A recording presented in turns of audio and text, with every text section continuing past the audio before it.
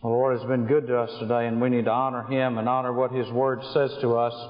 And I want to begin reading in 1 Corinthians 12 and verse 11. But one and the same Spirit works all these things, distributing to each one individually just as He wills. For even as the body is one and yet has many members, and all the members of the body, though they are many, are one body also in Christ, also is Christ. For by one Spirit we were all baptized into one body, whether Jews or Greeks, slaves or free. We were all made to drink of one Spirit. For the body is not one member, but many. Let's pray together. Father, thank You that You have made us all different and all unique, but that we have the same Father. That through Christ Jesus we have all come into one body. That although we are different and serve in different roles and functions within that body, it is still one body. And as we talk this morning about having a team spirit,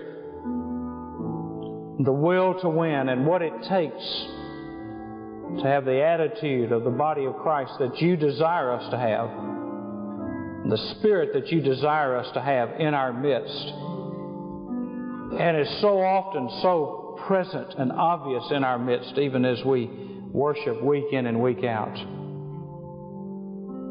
Holy Spirit of God, empower us to live lives that are supernatural and for the good of the body and to the glory of God, in whose name we pray. Amen. The Chicago Bulls are having a little problem. Scottie Pippen wants the ball. Phil Jackson called a timeout the other night when the ball game was tied with the New York Knicks. And there was an obvious verbal exchange between Phil Jackson and Scottie Pippen. Pippen thought with 2 seconds to go and the game tied, I'm the heir apparent to Michael Jordan. I am the reason we are here. I want the ball. Phil Jackson, as the head coach, knows more. That's why he's the head coach. And he said, everybody's going to key on Scottie Pippen. We'll give it to a guy they don't expect to get it. The coach was right. Pippen was wrong. Pippen displayed at that moment a lack of team spirit. He was more interested in him winning the game than in the team winning the game. He was more interested in the microphone for his great heroics on the court than for Tony Kukoc to get the heroics and the honor and the accolades. Have you ever played on a team with somebody who always wanted to be a hot dog? One of the teammates of Reggie Jackson said when asked about playing with Reggie Jackson, he said, there's not enough mustard in the world to cover that hot dog.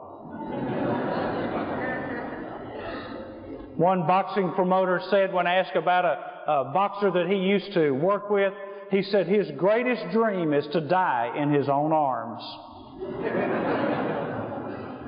Bo Belinsky was a pitcher in the major leagues. They asked him if he enjoyed being a pitcher. He said, you bet. He said, my only regret is I can't sit in the stands and watch myself pitch.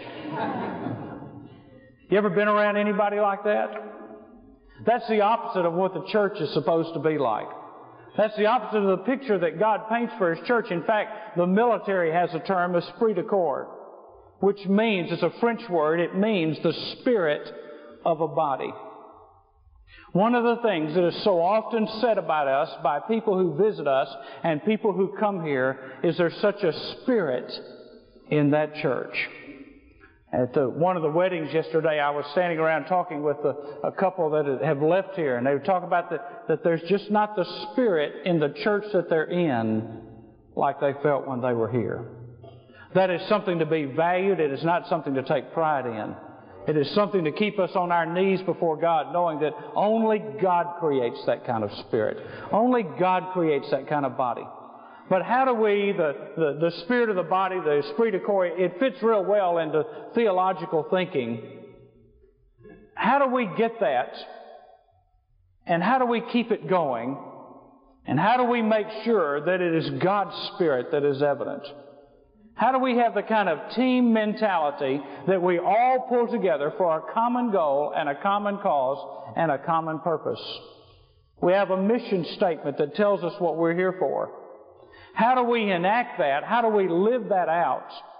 How do we live in such a way that we have the kind of team spirit that when the world looks at us, they know that we are different and it's not anything that you can produce in the flesh, but only the Spirit of God can do that in your midst. I'm afraid that we are like the sports columnist who said the problem with the big leagues is there are not many big leaguers. There are a lot of guys playing big league ball that are not really big leaguers. The more you expand professional sports, the more you let C+ and B- and B players play in an elite group of people, and you make them look like they're elite when they're really not. They don't have the ability to make the cut in a small, defined group, but you keep expanding because of money, and eventually they get to play. The problem in the church is the church so often doesn't have a big league mentality, and that we want to keep everything small. We want the church to be small. We want the staff to be small. We want the buildings to be small. We don't want the restrooms to be small, but we want everything else to be small. We want it to be nice and comfortable where I know you and you know me and we're a happy family, and we want Barney to be the pastor.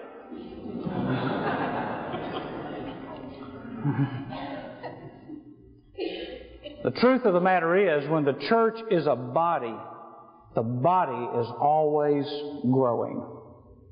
How do you and I demonstrate a team spirit?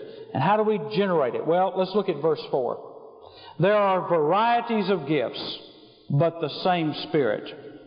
There are varieties of ministries and the same Lord. There are varieties of effects, but the same God who works all things in all persons. First of all, there's a common experience. There's a common experience. It is a common experience through God the Father. In verse 6 it tells us that we have a variety of effects, but the same Father, the same God. Now that little word effects means what is worked out or what is energized. You see, you're different and I'm different. God gives you certain gifts and He gives me certain gifts, but they all come from the same Father. They are all energized and worked out by the same God. They are supernaturally given and supernaturally empowered. Billy Graham has the obvious gift of evangelism in that he can make a mass appeal to people, and by the thousands and thousands they will come and respond to the gospel. But that is no different than the gift of evangelism that's manifested and worked out in different ways with a person who is very comfortable in talking to people one-on-one about their need for the Savior, but never feels comfortable in front of a large group. The gift of mercy is worked out in different ways. Some people can go to hospitals and exhibit the gift of mercy. Others can sit by bedsides of shut-ins. Some people can do it by just caring for people in their Sunday school class. There are a lot of different ways that the gift of mercy works itself out. But they are all given by the same God. It is not a set formula. There is no cookie-cutter Christianity that says we just have mercy or evangelism or administration or teaching, and this is the only way it can be done. There are people with the gift of teaching. Some of them lecture. Some of them get involved in discussion and dialogue. Some of them stand up. Some of them sit down, but they all have the same gift. But they serve the same Father. That's the key. Secondly, it's because of His Son. The emphasis of Scripture is on lordship. And the Lord gives varieties of ministries. Now what's key about that is that word ministries is the same word in the Greek that is translated servant or deacons. Now we got a variety of deacons, don't we? But they're all deacons. They have different gifts, they have different abilities, but He's not talking about an office there. He's talking about what God gives all of us.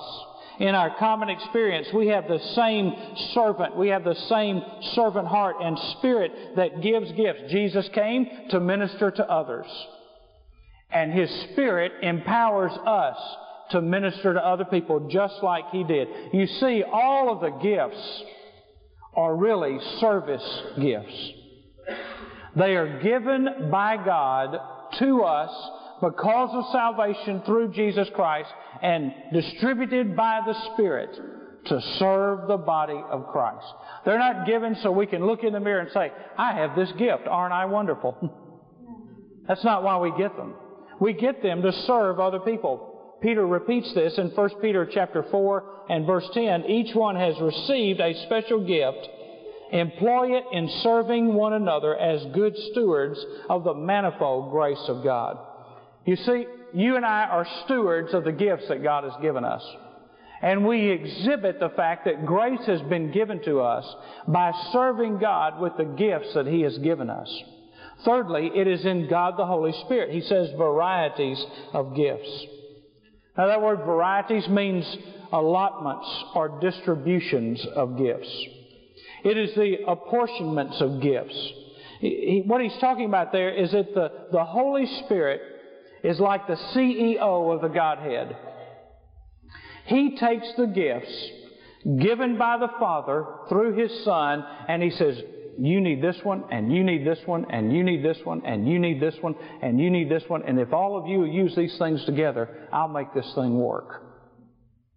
He's the one that runs the gifts, if you will.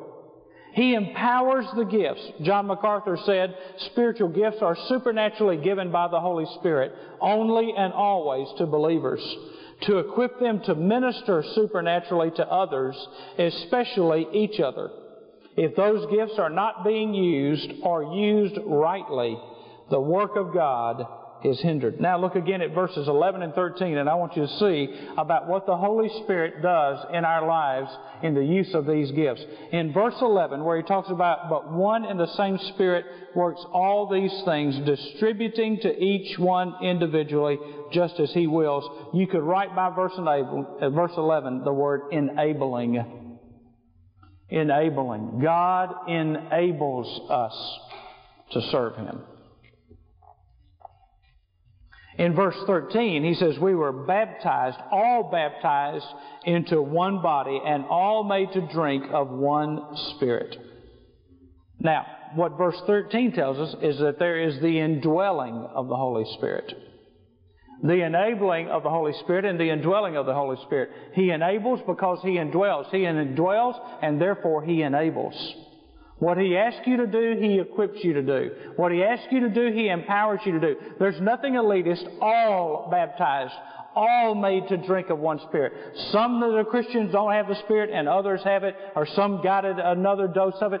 All, Paul says, everyone who has Christ has the Spirit. All of us indwelt by the Spirit. Now there's a common experience. But then there's the common good. Why do we do what we do? Verse 7. To each is given the manifestation of the Spirit for the common good. The verb means to bring together. It can be also translated to be mutually beneficial. God gives what He gives through the Spirit for mutual beneficial work, to be advantageous to the body. Now here's what happens to us. It is easy for us to concentrate on the area that we are interested in and not see the whole picture. One of the reasons why God calls pastors to churches, to lead churches and to shepherd the flock of God, which is a scriptural commandment, and to equip the saints for the work of ministry, is for this very reason. This is a problem in every church I've ever been in. It's a problem in every church in the world. It will be a problem until Jesus comes back. That is, people get their own agendas and their own plans, and they begin to promote their own ministries, and they don't see anybody else's ministry. It happens all the time. Now let's just kind of walk through it. I'll leave somebody out, but I'll just walk through it. You know, the young marrieds want everything done for young marrieds. The singles want everything done for singles. The senior adults want everything done for senior adults. The preschool wants everything done for preschool. By the way, we better change them. The children want everything done for the children. The young people want everything done. And then you get the youth workers, and they want to know why the youth ministry is not being promoted. And the children's workers want to know why children's ministry is not being promoted. And the singles workers want to know why singles ministry is not being promoted. And the senior adults want to know why nothing's being done for them. And this group wants to know why this is not being done. And this group over here wants to know why you haven't promoted promoted this, and this group wants you to give pulpit time to this, and this group wants you to promote this, and this group wants you to announce this, and everybody wants you to do that. And then they say, Pastor, what do you do besides preach on Sunday? It is a constant task to put food on everybody's plate and not gorge some and starve others. See, churches can get to be known to be a one-dimensional church. That's not what Paul said. Paul said it's for the common good. It's not for a group, an age group, an interest group, a person's personal persuasion or a person's personal gifts. The ministry of the church is for the common good so that every member of the body benefits from the total ministry of the church. Every member benefits. Every member is blessed. Every member is working. Every member is doing their part. Not just to say, my ministry, my agenda, my area, but all areas. Look at verse 18.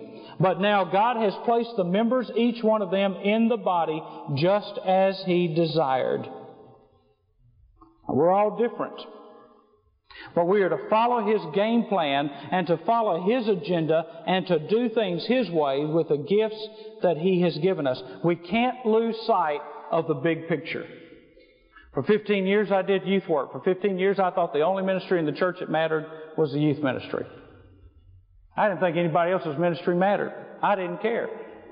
They didn't put anything on the calendar. I didn't care. They didn't have anything going. I didn't care. The only thing I cared about was youth ministry. When I got on the other side of the big desk that I always thought I could sit at, I found out that chair was real big. And I found out that my little tunnel vision had to become like this, seeing the whole picture. Seeing the whole picture of what all God's trying to do. You see, this is not the choir's church. It's not the youth ministry's church. It's not the singles ministry church. It's not a preschool church. It's not a senior adult church. It's just a church. And if we lose focus on that, we lose focus on who we are. Now, sometimes they're screaming from one end because we're not taking care of it. And that's just a reminder, hey, you're not taking care of the common good. You're not taking care of the common good. I talked to my dad last night, and he was talking about how everybody screams for things. You know, we got to talking, and he just got to talking about everybody. He said, we got about 50 or 60 senior adults in our Sunday school department. He said, and every Sunday, some of them are griping, this church never does anything for me. This church never does anything for me. This church never does anything for me. He said, we have a lunch once a month. He said, some of them have never been there. And the next Sunday, they're saying, this church never does anything for me. This church never does anything for me. You don't get that, do you? You never hear that, do you? You've never had anybody say, this church never does anything for me, have you? Don't laugh like that, Tony. Look at verse 14. For the body is not one member, but many. If the foot should say, because I am not a hand, I am not a part of the body, it is not for this reason any the less a part of the body. And if the ear should say, because I am not an eye, I am not a part of the body, it is not for this reason any the less a part of the body. If the whole body were an eye, where would the hearing be? And if the whole were hearing, where would the sense of smell be? Now, verse 27, you are Christ's body and individually members of it. You see, the Corinthians were divided where they should have been unified. And they were pushing for uniformity where there should have been diversity. Looking out for the common good. Now, look at this picture that he's talking. He's talking about the body and the eye. If the whole body were an eye, if the whole body were an ear, all that kind of stuff. Can you imagine a body with only an eye? This little thing rolling down the road all the time, just kind of rolling. Or an ear. Now, I'm going to admit to you, I have met some bodies that were all mouth.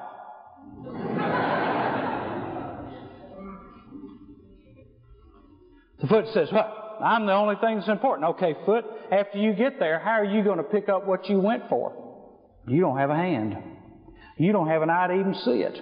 You can't even get there because you don't know where you're going unless the eye tells you where you're supposed to go. And you can't hear for what's about to run over you if you don't have an ear. You see, there is room for diversity. Why? Because of the common good. Now, not only the common good, but a common purpose. Verse 12. Verse 12. For even as the body is one and yet has many members, and all the members of the body, though they are many, are one body, so also is Christ. Now notice, that is a key phrase in this passage. He did not say, so also is the church. He said, so also is Christ. Why? Because the church is an extension of Christ. Christ is not an extension of the church. We are one body, and that body is Christ. That means we are the visible, tangible expression of Christ in this world as a body. So through a body, the spiritual Christ functions in a physical environment. That's what Paul's saying in verse 12. Through the body, through the church, the spiritual Christ, seated at the right hand of the Father, ascended into heaven, is now functioning in a physical environment through something that He set aside called the church. So also is Christ. Alan Redpath said, as the body of Christ on earth, we are here to fulfill in our lives and through our testimony that which Christ in His physical life began. So it's through our lives and by His power we are the body. We make the invisible Christ visible. If the world is ever going to see what Jesus Christ is all about, they're going to have to see it in us. John said it when he said, as He is, so are we in this world. Now, how do we demonstrate team spirit? First of all, team spirit is demonstrated as a result of unity. As a result of unity. Look at verses 4 through 6. The same Spirit, the same Lord, and the same God. The same Spirit. There's a unity in us. What divides us and what is different about us is not as important as what we have in common with one another. We have in common the same Father, the same Son, and the same Spirit. That is what brings us together. What brings us together is not whether we are Democrats or Republicans, whether we are political or apolitical or non-political or hyper-political. None of those things bring us together. What brings us together is the same Spirit, the same Lord, and the same Father God of us all. That is a result of unity. And when the church understands that, there are 4 blessings. First of all, believers receive a personal blessing. Believers receive a personal blessing. There's nothing like finding your niche in the church and staying with it. Nothing like it.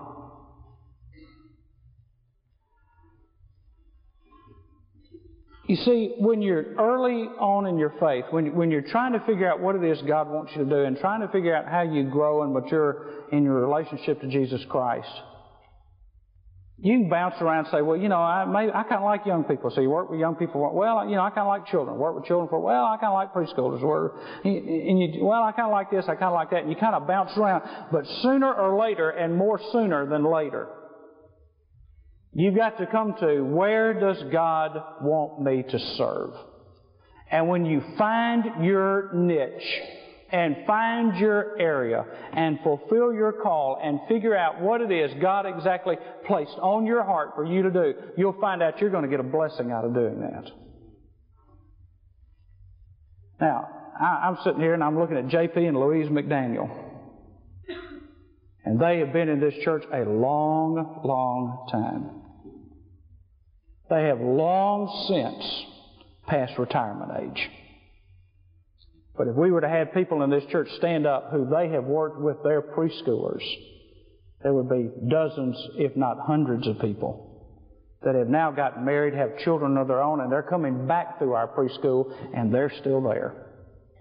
They didn't quit. They didn't retire. They didn't say, I'm too busy, I'm too old, I'm too feeble. I've watched them barely be able to walk in this building and go and sit in that 4-year-old apartment and say, I'm serving. I found my niche, and it's a blessing. And you know what? They never gripe about how loud 4-year-olds are.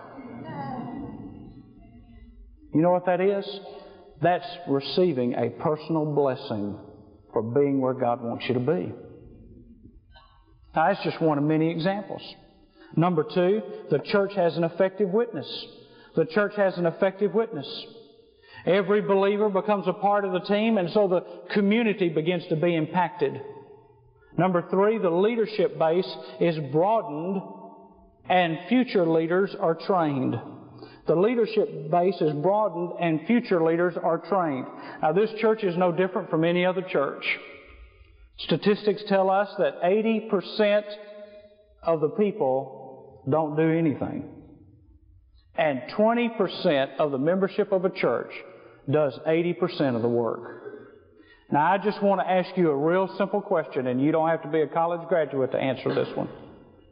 If 20% of your physical body was functioning, where would you be right now? You wouldn't be sitting in church. You would be at ICU, CCU, and on your way to the funeral home. And the church cannot function if only 20% of the body is working. I didn't say existing, I said working. The church cannot function if only 20% of the body is working. Say, well, I can't do much. Then do what you can. So I'm not very talented. That's not the issue. Do what you can. Because the leadership base is broadened. Why? Because in that kind of environment, people begin to rise to the top. And people begin to come to the forefront. And they begin to step up into positions of leadership. And ministries can be expanding. We're doing all we can do right now with the leadership that we have. For us to do any more, leadership has to be broadened. And we have to get more people involved. If we've got 200 people that are elected leaders of this church, and when I mailed out a letter 2 weeks ago, we mailed about 235 letters out to elected leaders of this church. My friends, not elected leaders, just the fact that you are a leader, that's going to have to go up to about 900 people in the next 90 days. So I don't know if I want to do that. Well, I'm going to tell you, we can't afford for anybody else to sit in the cheap seats and throw peanuts at the team that's trying to play the ball. We can't do it. If you want to sit in cheap seats, go somewhere else. Because I'm drawing a line in the sand, my friend, and I'm saying this is where we're going. You want to go, or you want to sit in the stands and watch life pass you by? There's a community to reach, there's a place to touch, and we've got to begin to do it. And we cannot do it with 20% of the people doing 80% of the work. By the way, 20% of the people in the church give 80% of the money. That can't happen either. For a church this size to operate, it takes $15 per member per week.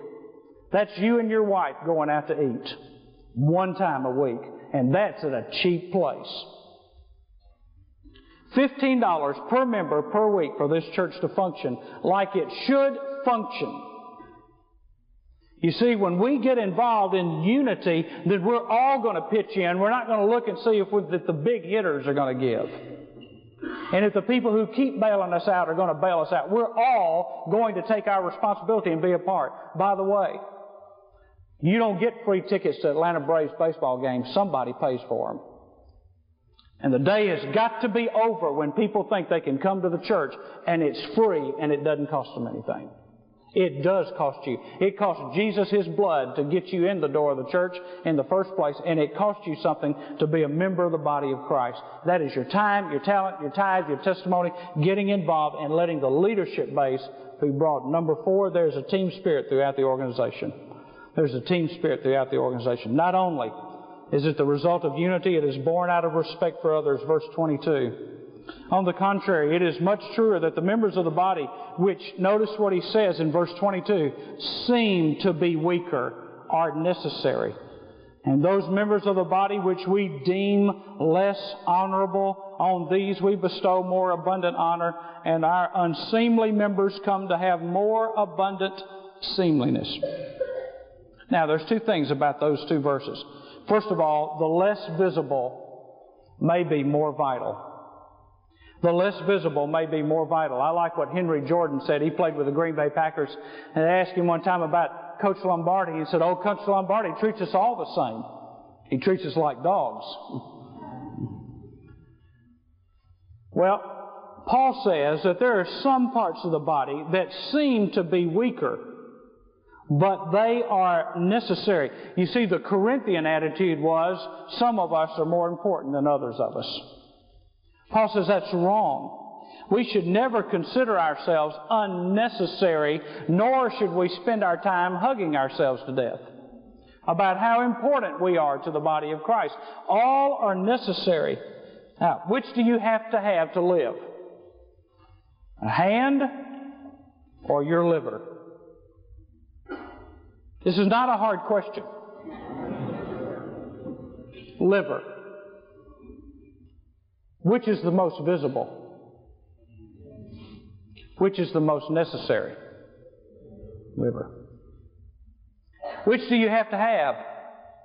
Your eyes or your stomach? Stomach. The stomach is a little less seemly. I mean, none of us want to see stomach surgery right now, not just before lunch. But I'm going to tell you something. You could live without your eyes, but you can't live without a stomach. You see, sometimes we put importance on the parts we see. The eyes, the ears, the nose, the mouth, the hands, the feet. And God says not all of those are as important as the parts that you don't see. You see, you don't see the heart, but you can't live without it. The things inside may seem to be weaker, but you cut an artery and you're dead in a matter of minutes. You see, it may seem to be weaker, but it's necessary. And the life of this church is not wrapped up in a few visible staff members and a few visible lay leaders. The life of this church is wrapped up in all of the body taking their responsibility and running with it and playing their position on the field. Now, not only is the less visible may be more vital, but those that are less notable may be more necessary. Those that are less notable may be more necessary. I like Joe Garagiola. I had a chance one time, Terry and I had a chance to sit in the NBC broadcast booth with Joe Garagiola and Tony Kubek, sit right behind them and watch them call an Atlanta Braves game. It was in the years when we would have given anything to have beaten the Los Angeles Dodgers. There were 7,000 people in the stadium on a Saturday afternoon. NBC was broadcasting the game, and the Braves won 15-1. You would have thought Pentecost had fallen. I mean, you can't imagine. And by the way, Joe Garagiola is actually as bald as he looks on TV. But Joe Garagiola made this statement about his life. He said, "I was always the player to be named later." Some of you feel that way. I'm not a big hitter. I'm not the big star. I'm not the big scorer. I'm not the one that makes it happen. I'm just the player to be named later. Those less notable may be more necessary. Now, what do we mean by that? Let me try to illustrate it a little bit. That means that the people who walk around here during worship services in the hallways and outside and stand outside the doors and everything else with the walkie-talkies that work security are just as vital as the people who showed up this morning to teach Sunday school. That means that those that are in the back right now changing diapers are just as vital as those that taught 50 in Sunday school this morning. That means that the people who stand at the doors and hand you a bulletin and smile at you, hopefully they smile at you, and greet you, are just as important as anybody else. You see, every Monday night we hand out bread. Our guests see, first-time guests get a loaf of bread, and they see these people come to the door. "Hi, here's a loaf of bread." Nobody in this room can probably name the people who make that bread every Monday morning. But if they didn't come up here and make bread on Monday, we couldn't hand out bread on Monday night. You see, everybody is necessary. "Oh, I can't do much." Can you do anything? Yeah. Well, then do it. Then do it. You know, I read about these churches, and this is one of the things that we're going to try to do. You know, there are churches that they've got people when you pull in their parking lot. I mean, they've got people out there greeting them. Hey, how you doing? Waving. Just go here, park your car right here. I mean, they got 2 spots over here. Bring them over here. I mean, it looks like the county fair. You know, they're bringing them all in. They're waving at them. I mean, before they ever get in the door of the church. Hi, how are you? Good to see you. Good to have you here. Guy, how are you? Good to see you. I mean, if it's raining, they're out there with galoshes on and big old yellow raincoats and umbrellas, and they're walking out to the cars and they're helping these people get out. Here's what we do.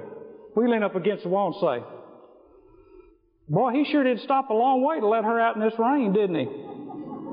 She's going to get wet. She's going to be mad at him. Yeah, I stopped that far out this morning, too. My wife's mad at me. Well, I tell you, sure is raining, isn't it? I wonder if that silk can be dry cleaned. Raining, isn't it? Oh, isn't that something? See what we do? We think that's not an important job, so we don't do it. That is an important job.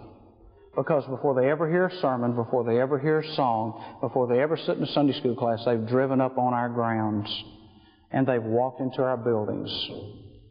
And they have made an impression that we cannot change with music or a message.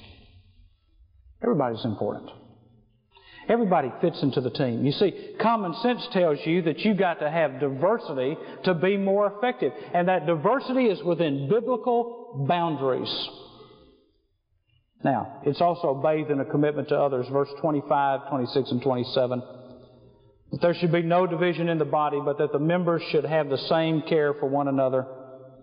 And if one member suffers, all the members suffer with it. And if one member is honored, all the members rejoice with it. You are Christ's body and individually members of it.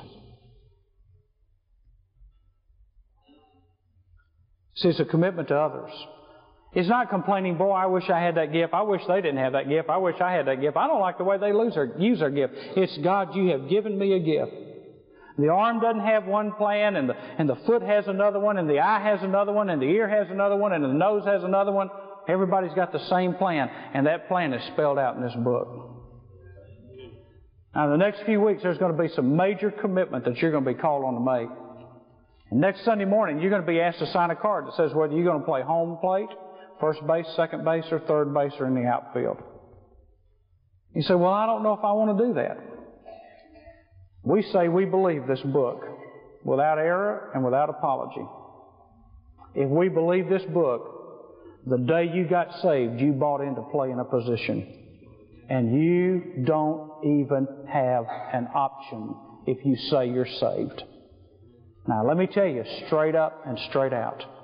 Anybody in this church that won't do something, I want to have an appointment with you and talk to you because I don't think you're saved.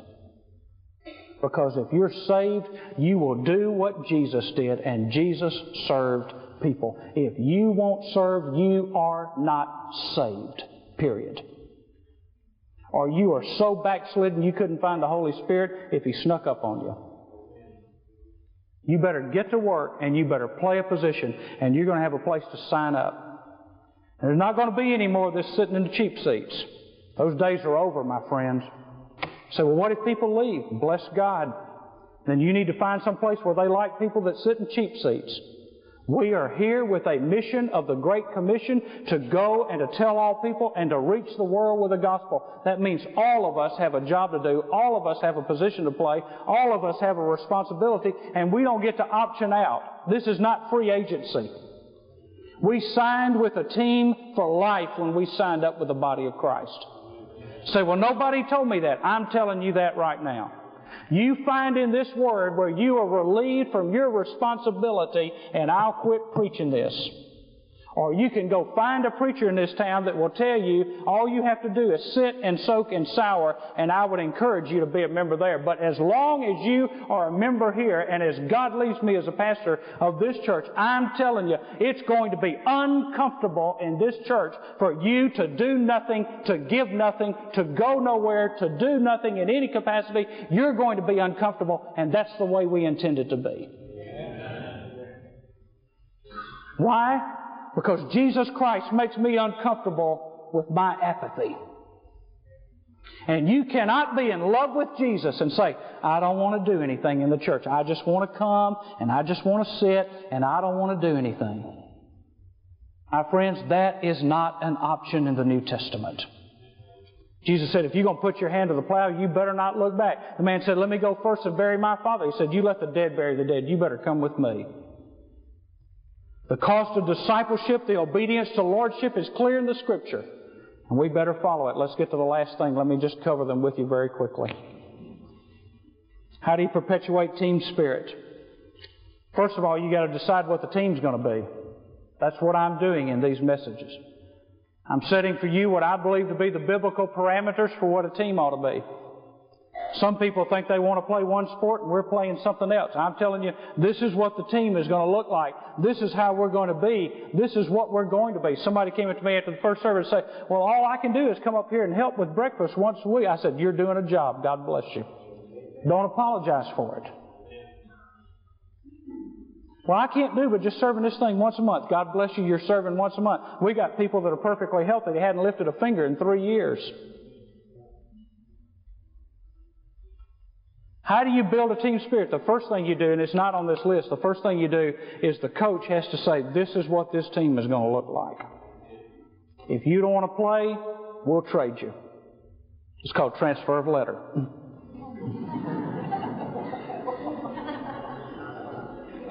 By the way, you don't get any money in the deal. Number one, be a volunteer and not a bench warmer. You're going to have a chance next Sunday morning to sign a commitment card that says, I want to be a reacher, I want to be a carer, I want to be a teacher, I want to be a trainer, I want to work in the outfield to reach people. Be a volunteer and not a bench warmer. You know, the church is the only place in the world where people don't want to play. I mean, you get together a basketball team, you don't see anybody on a basketball team that says, boy, I hope they don't ask me to get out there and play. That's just, I like these outfits. Have you ever met a football player that puts on a helmet and shoulder pads, gets all that stuff, gets his ankles taped up and says, well, I hope they just let me stand on the sideline. I hope they don't ask me to go play. I hope they don't let me hit anybody. I hope they don't let me run a touchdown. I hope they don't let me block. I hope they don't let me throw. I don't hope they don't let me do anything. I just want to stand here because I want my uniform clean when it's all over. Listen, we'll give you a clean uniform at the funeral home. You get your uniform dirty now. You ever met a baseball team where everybody on the bench wants to sit the bench and ride the pine? No. You know what they want to do? Let me in the game. I think I can play. Be a volunteer, not a bench warmer. Number two, be a giver, not a taker. Be a giver, not a taker. That's pretty well self-explanatory. Number three, promote the team, not your position. Promote the team, not your position. Number four, play your position. I don't feel like playing today. You know what Joe Namath said? More knee surgeries than all of us in this room combined. You know what he said? He said, when you win, nothing hurts. I've never hurt when I've won. You see, you play your position. Whether you hurt, when you got the sniffles, it's amazing to me. People come, I got a runny nose. I don't think I can come to church this morning. You know, I got a runny nose. I got sleep in the corner of my eye. I don't think I can get it out. Call the Marine Corps base. Call Procter & Gamble. Call Walmart. Call anybody you want to call. Tell them tomorrow, I got a runny nose. I got sleep in the corner of my eye. I don't think I can get it out. I can't come to work today. There's a place for you. It's called unemployment. Number five, pray for your teammates. Number six, encourage your teammates. Number seven, treat every player with respect. Treat every player with respect. Well, I'll tell you what, I'm at home plate. We're the reachers. Those people over there doing all that hand-holding and that caregiving group, they're not much to them. Let me tell you, you can't win a ball game without a first baseman. Everybody on the team is important. Where are we? 8, be willing to use your spiritual gift whenever you're asked. Number 9, this is a key one. Remember, your success is dependent on the success of others. Cheer them on. Remember, your success is dependent on the success of others. Cheer them on. John Wooden, the great basketball coach at UCLA, said, Anytime the ball goes in the basket, it took 10 hands to get it there. I sat behind Coach Hatcher one night at a basketball game. He sat one of the guys down on the bench, and I heard him say this: "You played real hard tonight, son. You played real hard. You played stupid, but you played real hard."